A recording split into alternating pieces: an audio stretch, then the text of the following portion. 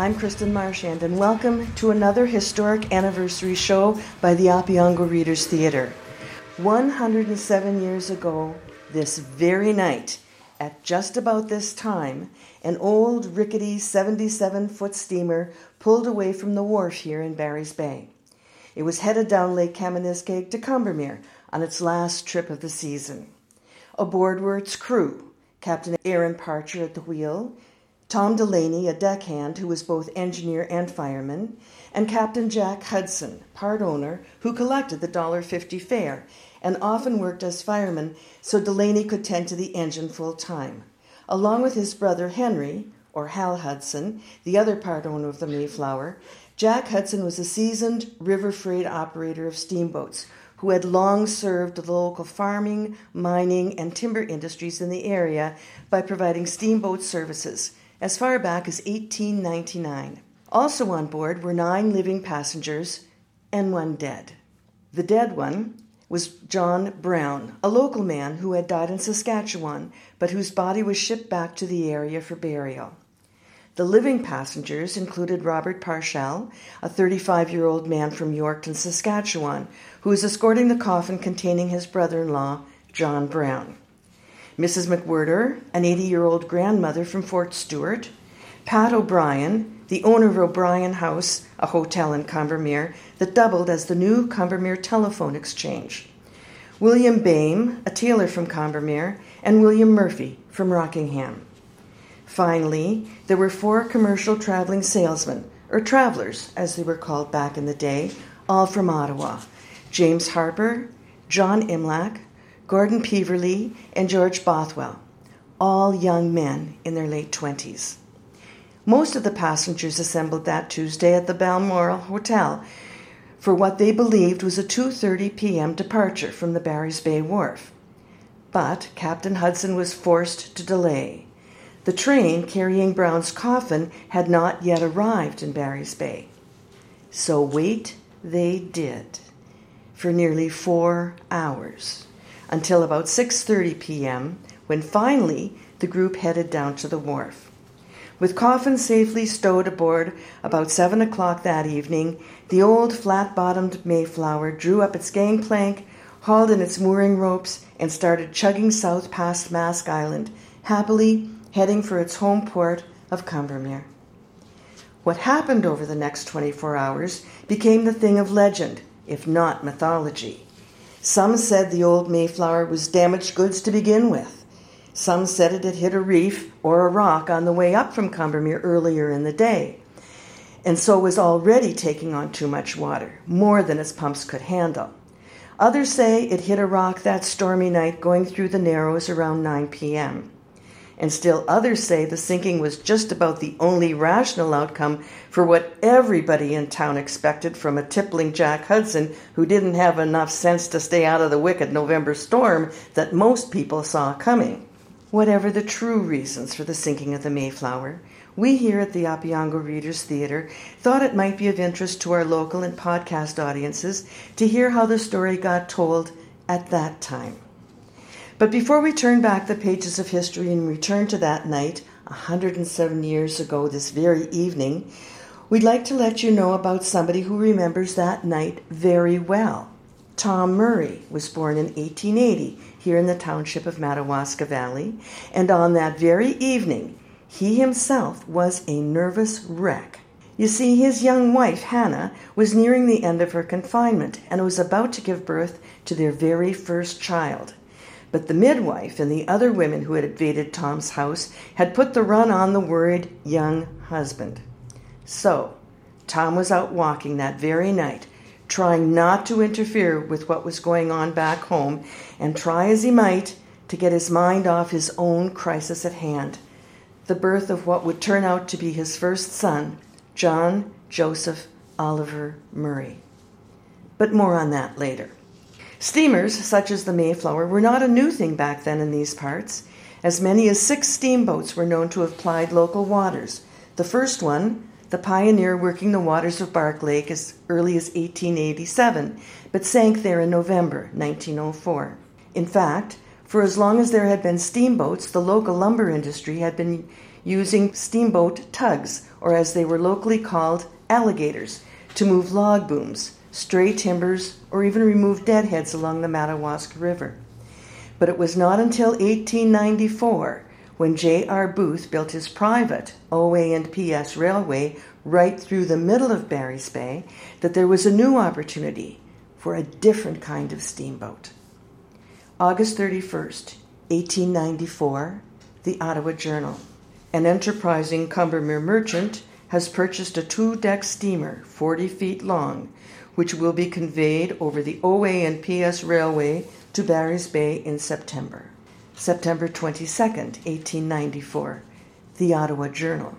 The OA&PS railway has started a steamboat service between the end of their line at Barry's Bay to Combermere, a distance of 12 miles.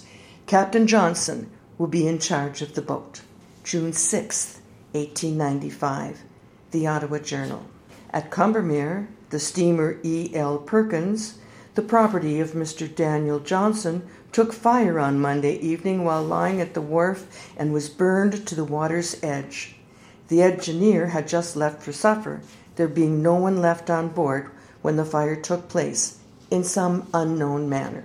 The steamer plied between Barry's Bay and Combermere and was the only means of communication by water on the Madawaska in that section of the country.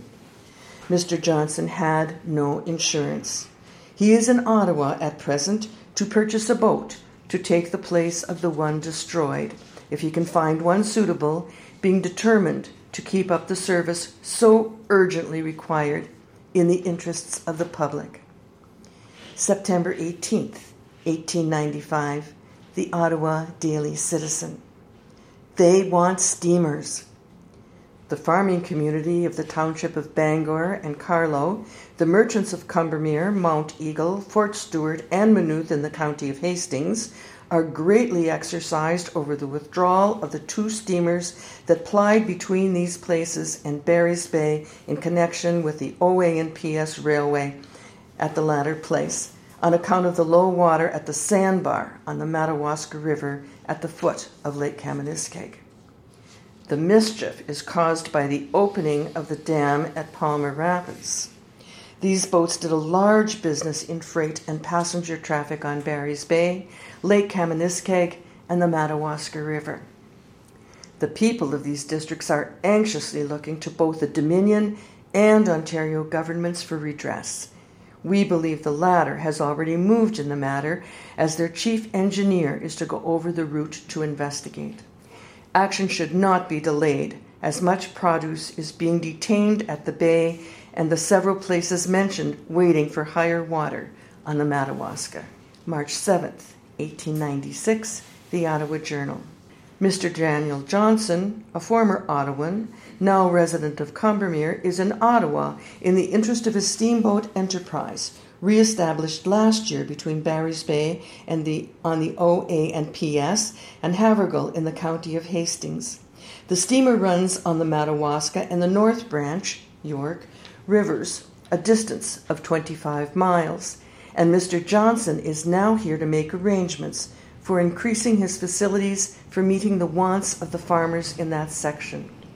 He states that there is a steady growth of population along these waters and that the movements of produce outwards and the coming in of supplies has been greatly facilitated by the placing of a steamer where neither railway nor water service has ever previously existed.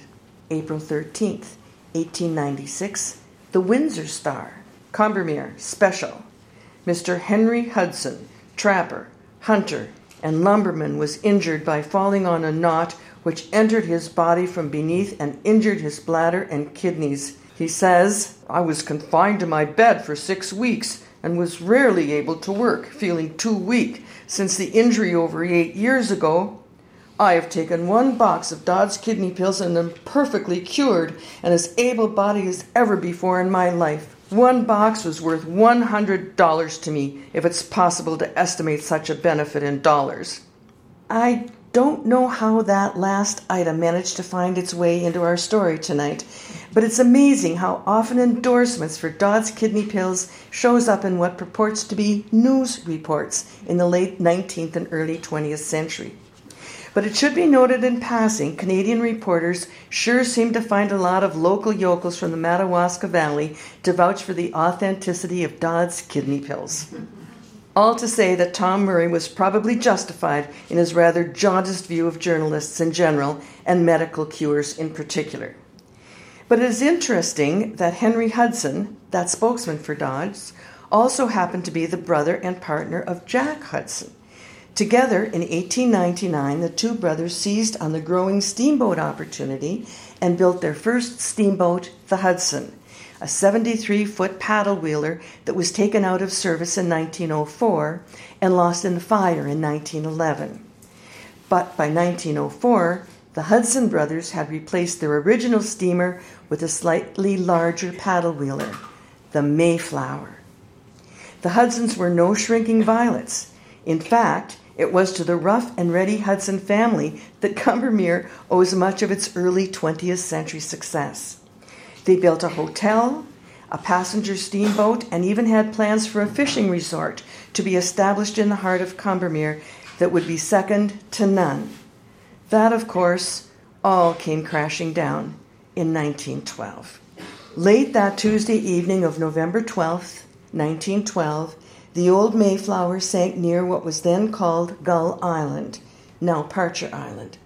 But it wouldn't be until the next day, Wednesday, November 13th, that 3 survivors were found on that island. And it would take another day before the story of what actually happened that Tuesday night began to hit the big Ottawa newspapers. November 14th, 1912, Ottawa Evening Journal. 3 Ottawa men, only survivors of the wreck on the Madawaska. Little hope entertained for missing passengers and crew of the Mayflower. Patrick O'Brien made brave fight for life. Survivors tell story to journal. Saved by casket. Steamer leaking before she left wharf is latest report. Combermere, November 14th. At noon today, I interviewed Mr. John Imlach, one of the survivors of the Mayflower wreck. He said, "We were sitting in the engine room talking with Mr. Bothwell when suddenly we noticed water coming in. Within minutes, the boat filled up with water to the cabin. We clung to the casket and assisted Mr. O'Brien. We remained in the same spot about half an hour, and we then commenced drifting to the shore. We were in the water about 3 hours until 7 o'clock last night. The experience was a terrible one. Mr. Peverley's feet and legs were terribly bruised on account of his taking off his boots when he was trying to swim. We finally swam ashore at 3 o'clock, but we had no matches and so could not light at first a fire, but managed to light a fire using a gasoline cigar lighter. The fire was started on the shore and we remained on shore for some time. We managed to get the casket with the body in it and took it ashore with us. Those who reached shore were Peverley, Harper, and Mr. O'Brien of Combermere, and myself. Mr. O'Brien was in so exhausted a condition that he died half an hour later. We also brought to shore the casket with the body. During the several hours we were in the water, we slapped each other's faces and bodies to keep ourselves sensible. The cold was so intense. Mr. Harper of Ottawa took off his necktie and fastened it to the casket, and by this means, as the casket floated, we got ashore. Their object in tying the necktie was that they were so exhausted, but the casket floated, and in that way rendered some assistance in getting them to the shore. Many times they came near succumbing.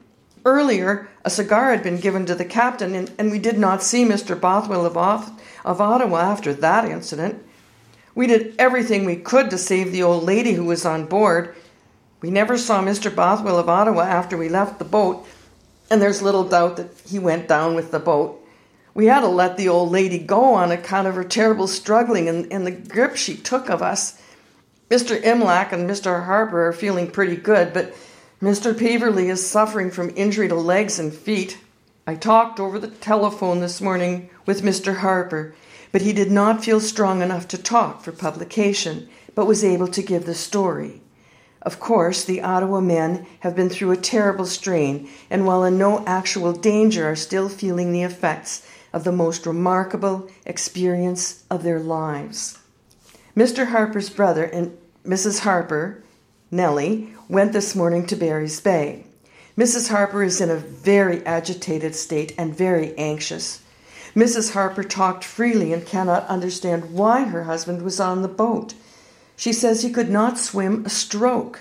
Far from shore, in water of almost unknown depth, 9 persons are believed to have perished with the steamer Mayflower, which went down on Lake Kaministkeg on the Madawaska River Tuesday night while making the journey from Barry's Bay to Combermere, both in Renfrew County. Of 12 on board the steamer when she left Barry's Bay, only 5 are as yet accounted for beyond any possible doubt. 3 survived the plunge into the cold waters and the subsequent exposure until rescued, and 2 bodies have been recovered. No word of Mr. Bothwell. At noon today, no word had reached Ottawa, which would tend to lift the heavy cloud of anxiety felt by the relatives and friends of George P. Bothwell of Ottawa, reported missing this morning. It is definitely known that J.S. Imlach, G.C. Peverley, and M.J. Harper are in O'Brien's Hotel at Combermere, and that all are expected to survive the effects of their terrible experience, although Mr. Harper is very weak and possibly cannot be moved for a few days. Mr. Imlach's father has heard from his son and expects him to arrive back in Ottawa tomorrow afternoon.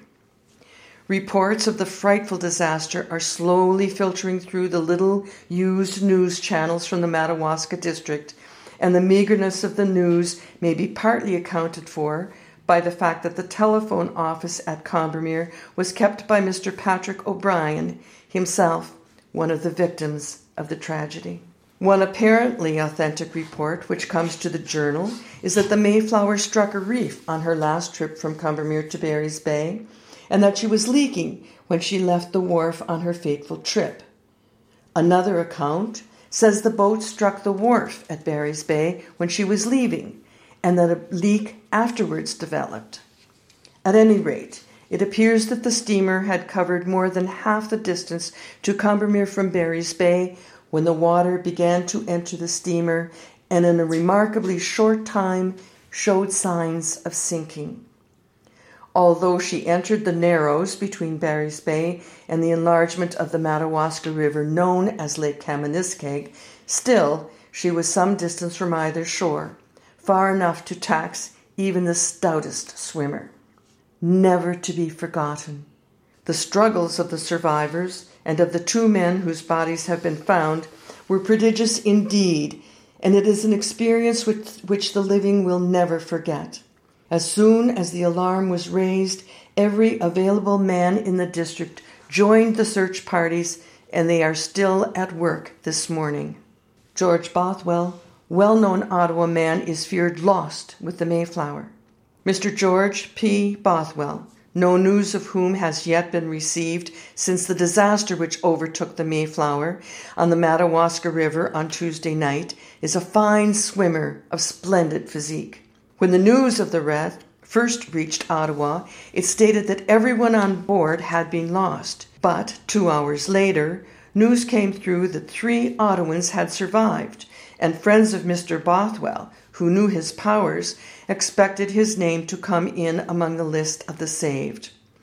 The length of time during which no news of him had been received lessens the chance of his safety, but hope has not yet been absolutely abandoned. Mr. Bothwell came from Aberdeen, Scotland 6 years ago and has been connected with the Castle Company for 5 years. He left Ottawa on Monday on one of his regular tours for the company.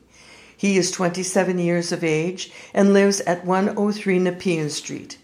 He is a member of No. 5 Company of the CE and was a member of the Canadian contingent to the coronation.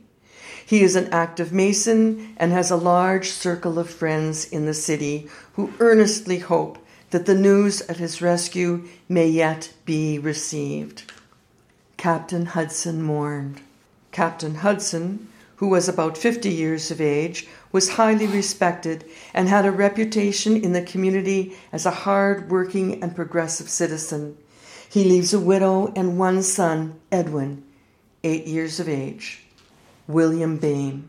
William Bame, the Combermere tailor who perished, was, as his name would indicate, a German. He had been a resident of the village for about 25 years. He leaves a wife and a grown-up family. Patrick O'Brien. Patrick O'Brien, the proprietor of the O'Brien House, was also an old-timer in the district. His family conducted the hotel, and the old man spent much of his time during the summer months on the water with fishing rod in hand. The deaths of Captain Hudson, Patrick O'Brien, and William Bame will leave a big gap in the ranks of what has, in recent years, been a steadily diminishing community, and today will be a day of mourning practically for every home in the little village of Combermere. Not first time Mayflower has gone to the bottom. Old-fashioned craft was sunk in collision 15 months ago. Captain Hudson himself, a victim, responsible for her resurrection. Boat went down in lake, not in Madawaska River. The wreck of the Mayflower did not occur in the Madawaska River, as one not well acquainted with the geography of the Barry's Bay and Combermere districts would suppose, but in an arm of Lake Kaministkeg, known as Barry's Bay. The Madawaska River flows into the lake a bit further west.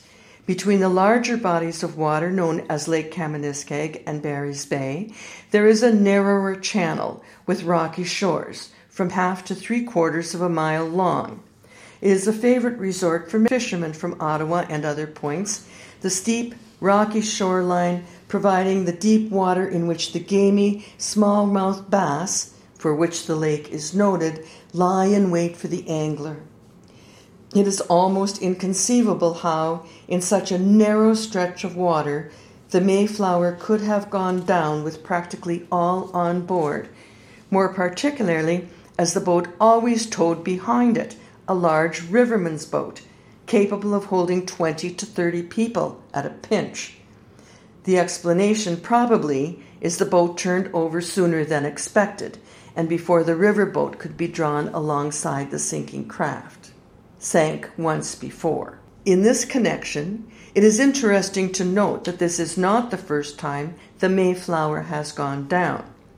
About 15 months ago, when on the return from Barry's Bay to Combermere, she was rammed by a deadhead in the stretch of the Madawaska River between the lower end of Lake Kaministkeg and the village of Combermere. In about 3 minutes, the craft was at the bottom of the river. The wreck occurred in the middle of a summer afternoon, and the dozen passengers who had been on board watched the Mayflower go down from its riverboat, into which they had stepped safely. It is thought that the Mayflower would have to be left at the bottom, but Captain Jack Hudson, who went down with her yesterday, thought otherwise. He got together a gang of men, constructed outfits on either side of the sunken craft, passed chains under her, and with a set of jack screws brought the boat to the top again. Her history. The Mayflower is an old-fashioned craft. It was built in Combermere by Captain Hudson and was the second boat of the same name and design. The original Mayflower was built primarily to carry corundum taken from the mines a few miles from Combermere to Barry's Bay. During the first season, however, the corundum had been carried in a vessel chartered by the mine owners, and the Mayflower, apart from making its daily trip from Combermere to Barry's Bay, a distance of 14 miles, with mail, passengers and freight, also towed logs on the lake. That the Mayflower should have been in the Narrows at 8 o'clock at night was something unusual, as the trip was almost invariably made between the hours of 8 a.m. and 6 p.m. The fact that the captain was not in the habit of making the trip after night may possibly have been the cause of the accident. No lights in channel. There are no lights or aids to navigation on the stretch of water, and the vessel probably got out of the channel and touched a rock. Old-fashioned and crude as the Mayflower was, the loss of the vessel will be a severe blow to the people of the little hamlet of Combermere who have already had their share of hard luck. A year ago, last August, a fire originated in the Hudson Hotel, owned by the mother of Captain Jack Hudson, who perished yesterday, and swept away half the village. This summer, a large brick hotel was erected on the site of the old frame building, which stood for over half a century, and it was the intention of its owners to make Combermere and district a summer and fishing resort. The mother, Elizabeth Hudson, and several of her sons and daughters live in Combermere. Mr. and Mrs. Hudson were pioneers in the district 60 years ago, when it was noted only for its lumbering operations, which today are comparatively insignificant. No panic on Mayflower as steamer settles. Carrying 9 to death. Accounts of disaster. Say no alarm on board. Steamer Mayflower waited at Barry's Bay for corpse or accident might have been prevented. Men faced death calmly, and there was no panic. Steamer settled steadily until all hope was gone. The ill-fated Mayflower was to have left Barry's Bay at 3 o'clock in the afternoon. Captain Parcher, however, was asked to take the body of a man named Brown, who had died on Monday, to Combermere, and this caused a delay of some hours.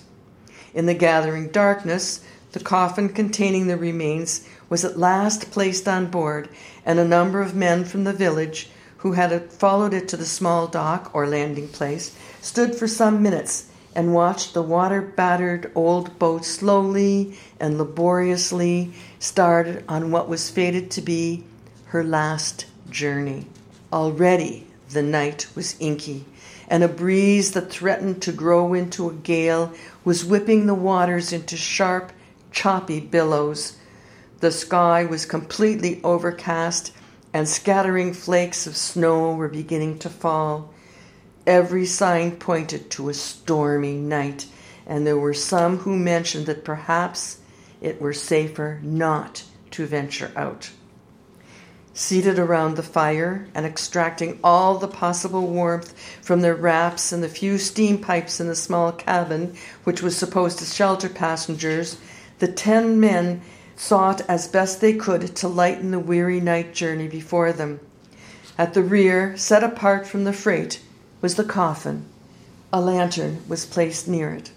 Despite all efforts to be cheerful, there was a feeling of insecurity which grew more and more oppressive as the steamer swayed and labored under the lashing of the waters, which were growing more rough every minute.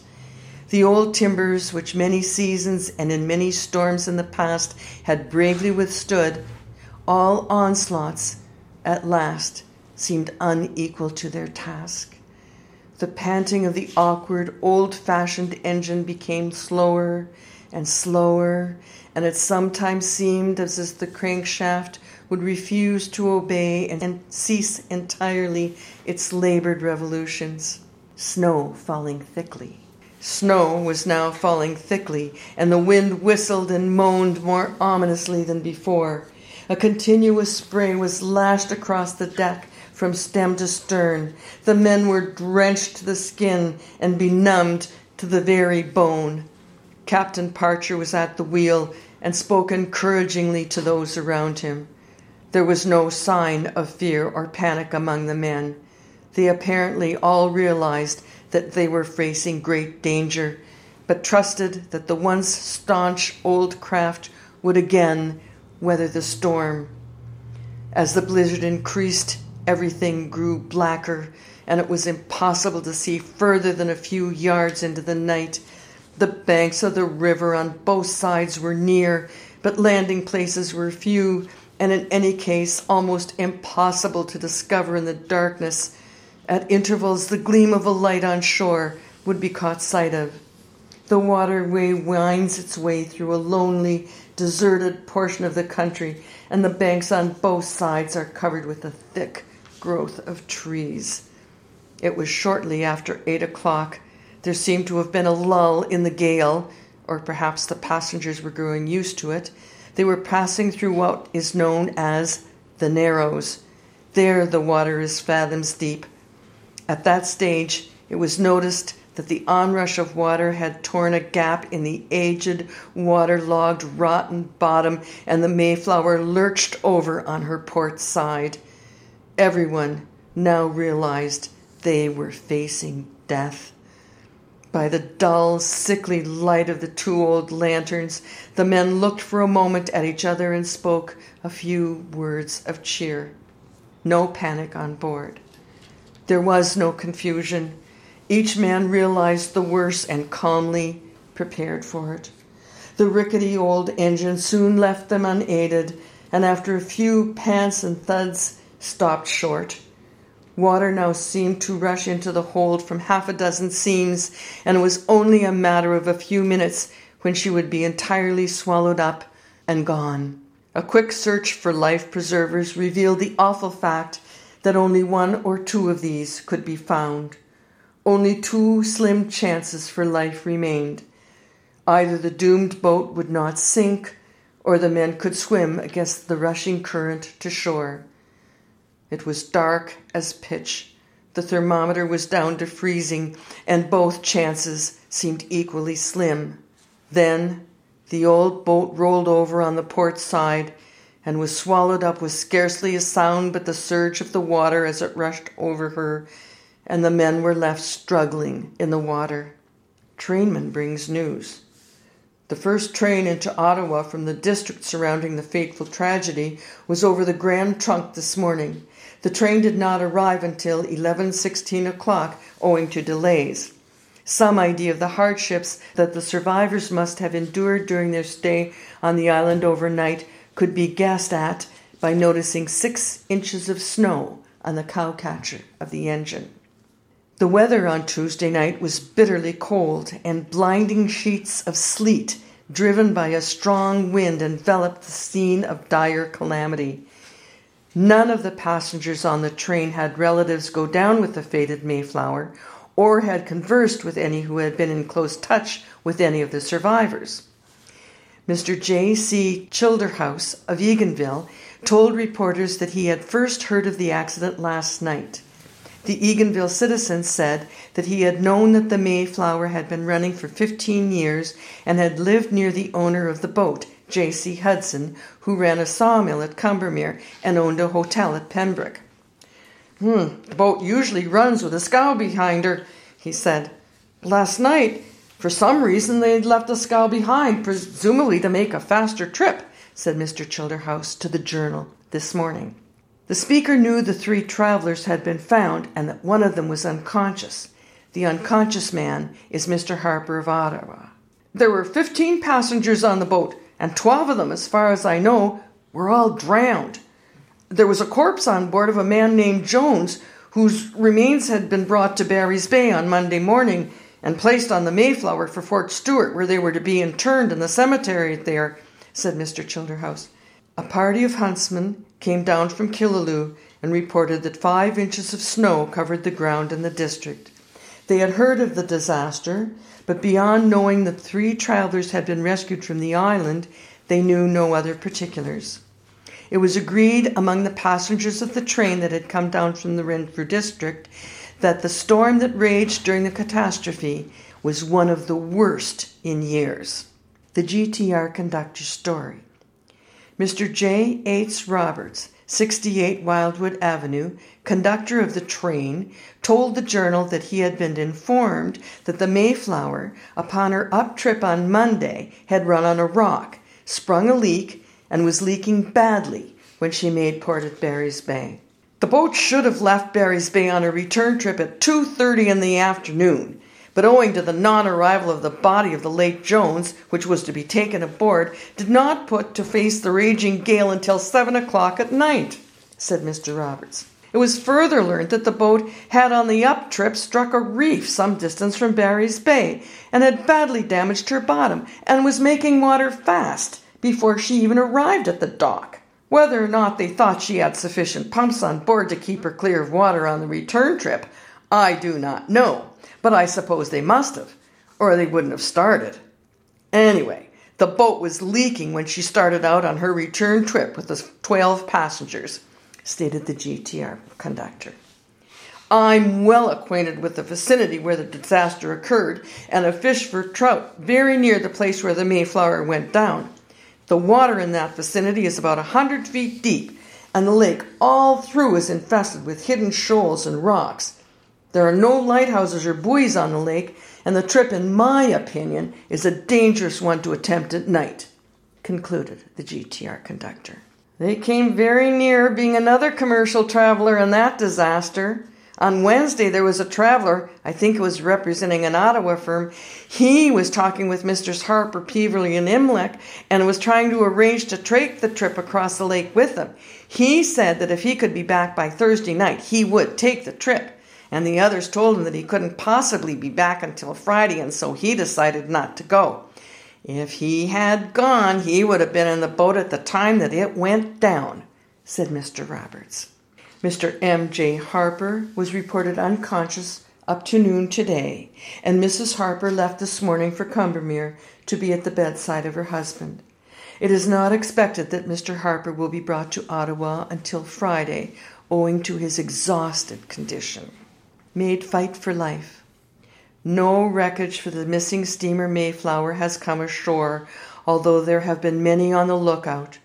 The word so far received here indicates that the 3 Ottawa commercial travelers now at Combermere are the only survivors.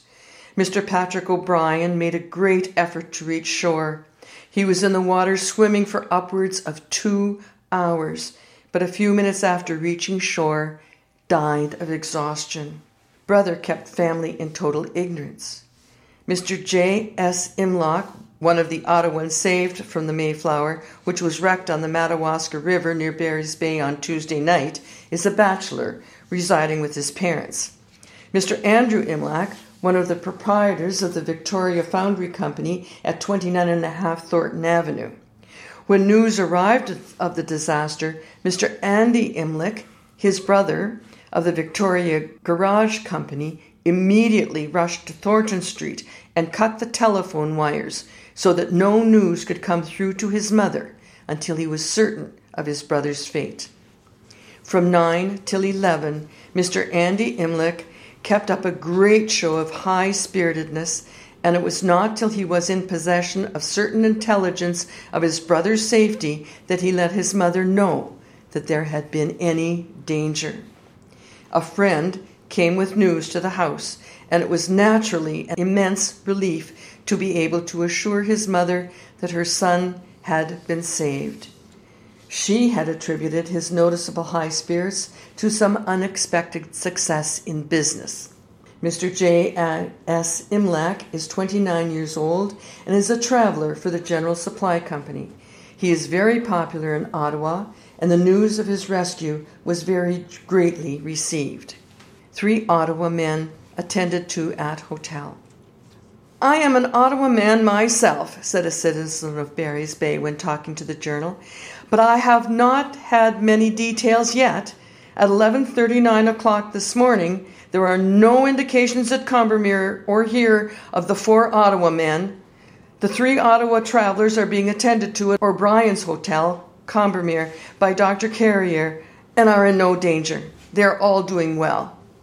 There is difficulty in getting into communication there on account of the weather, and also because Mr. O'Brien, who is in charge of the telephone office, is among the dead, and there's necessarily a certain amount of confusion.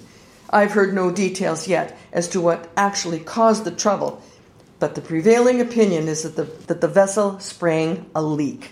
Searching parties are out in force. Eganville. On account of stormy conditions, it's practically impossible to telephone from Combermere to Ottawa today, said an Eganville lady, but we have just been talking with Barry's Bay and Combermere, which is comparatively near here. The 3 commercial travelers from Ottawa who are there are staying at the O'Brien house. I understand they are confined to their rooms, but they are in no danger and are going well. I believe their relatives from Ottawa may reach some of them at 4 o'clock this afternoon. As regards Eganville, there's nothing new this morning. 5 or 6 search parties have been out, and some are out now and going over the 12 or 16-mile stretch of water between Barry's Bay and Combermere. Oh, it's a stormy and blustery day, and their task is an exceedingly disagreeable one. No more wreckage has come ashore here, and so far as we know, the only bodies recovered are those of the captain, Mr. Pat O'Brien of Combermere. There are rumors of the finding of an unknown man, but I can't confirm that yet. I believe the man from Yorkton, Saskatchewan, who was one of the lost, was in charge of that corpse on the steamer. Country desolate. Mr. W.C. Little, accountant in the Railway and Canals Department, who knows the Madawaska country well, having hunted there for years, says the region is desolate, there being only one farmhouse between Barry's Bay and Combermere, situated halfway, about 7 or 8 miles from each. A narrowing of the river between the two bays was where the wreck probably occurred, for just here there is an island which the survivors evidently reached. Anyone who happened to be carried past this island would be washed through into a wide bay beyond, known as Kaministkeg Lake, far from land and safety. The farm between Combermere and Barry's Bay was visited by Mr. Little 3 years ago and belonged then to Mr. Watt. Jack Hudson, the owner of the Mayflower, worked on board as stoker and looked after the machinery, while Captain Parcher took the wheel and was responsible for the navigation of the steamer. Mrs. Hudson owns a hotel in these parts, and proof that business was increasing is found in the fact that the old hotel has been replaced by a newer and bigger building, which was only recently opened last month. As the days passed, the more true as well as presumed details of the sinking became clearer, generating much wild speculation and wrong-headed assumptions. Still, more bodies were found, the wreck was located, government divers went below, and still more bodies recovered. Opinions swirled wildly as to what actually had caused both the original sinking and, more importantly, the reason for the unusually large number of fatalities. A government inquest some months later would draw its own conclusions. But so too would Tom Murray. Remember him? The last time we saw him, he was nervously pacing through town that night of October 12th, awaiting the birth of his first child. It was quite the night. In fact, Tom says he was up all night, well into the next morning, until young John Joseph Oliver finally came kicking and screaming into the world. When asked in 1973 by his grandson, Sean Conway, "What about the sinking of the Mayflower and its probable cause?" Tom was quick to dismiss the often heard arguments about bad weather, or that the Mayflower somehow sprung a leak. "It was through neglect," he said, conscious that he didn't want any of what you are about to hear published until he himself was in his grave. They used to have a rowboat behind in case anything happened, and that rowboat, 20 people could get into it. But the night that it sank, there was no rowboat that night. A diver found a bottle on it. That played into it as well. Hudson neglected to pump the boat out on the way down to Combermere, and so she filled full up and sank, just like that. It always leaked, and they used to pump that out as they went along. But they forgot to pump it out. They neglected to do that. And as far as a storm was concerned, there was no storm that night. I'm positive of that," says Tom's, talking specifically about the moment when the Mayflower sank and the ensuing 8 hours. "I was going up to me brother's mix that night about 8 p.m. That was about the time the boat sunk, or that would be a little after the boat sunk. And I stood on that high, dry knoll to see which way the wind was blowing, and there was just a light northeast wind. I was afraid of a snowstorm, and that's what we got the next morning. There was quite a little breeze out on the lake. There was no snow that fell till 4 o'clock in the morning. I was out all night, and the snowstorm started about 4 o'clock in the morning. And quite a gale got up then, and during the next day there was quite a snowstorm. But when those survivors made their fire, they had no snow.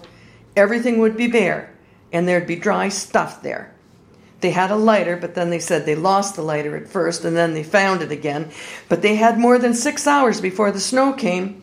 That fellow out in the water, paddling with his hands, shoving that rough box, and they were tied together with their neckties across the rough box. There were 4 of them. They took their neckties and tied them across the coffin, and so that was the way they hung on. But old O'Brien, he died before he got to the island. I had taken that same boat from Barry's Bay in June that same year, and we were waiting for Hudson. And finally Hudson came down, and he had a man on each arm outside of him. He couldn't hardly walk. His pants were all open, his shirt was sticking out, and the Methodist minister and his wife, they were strangers. It was their first trip here, and they were going down on that boat. So the day after the boat sunk, the minister called me up and said, "You were on that boat last June. Do you think that was any way to run a boat?" And when Hudson got down to Combermere, he buttoned himself up and took up the fares. They used to carry a lot of freight on that boat. That's where they made their money. They brought up hundreds of tons of corundum. Hudson brought that all up here to Barry's Bay to John O'Manick, who would unload it and then put it in the corundum sheds near the station. Tom never believed much in the ability of newspapers to tell the unvarnished truth. Then again, he was a wily old provincial politician himself. But if we've done anything tonight to raise questions about what it is that we all think we know, or we believe, or when it comes to our local history, then our job is done. I'm Kristen Marchand, and for my producer, Barry Conway, we recommend highly that you visit our local Madawaska Public Library, go down to the Hudson House in Combermere, and start finding out the difference between what you think you know about stories like the sinking of the Mayflower and what really happened. It's a good night to start, and a great story to begin with. And so we wish you a good day from the Madawaska Valley.